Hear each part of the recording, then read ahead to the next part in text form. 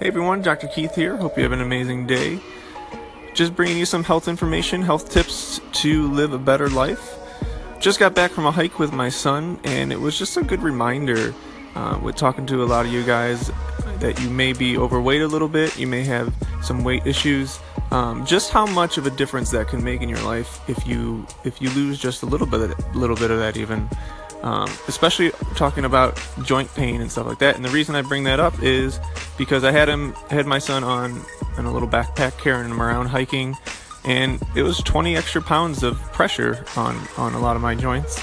And so it was just a good reminder that even only 20 pounds can add or subtract, if you're losing it, a lot of pressure on your joints. So if you're one of those people that is suffering from a lot of those little aches and pains in your joints, just losing even a little bit of weight will make a huge difference. And a lot of us over the years, we just slowly add it on, so we may not even notice it over time. So when you lose that, you may not even realize, oh my gosh, I've been having all this pain and pressure, and I really wasn't even paying attention to it. And I feel so much better. I have so much more energy to do things.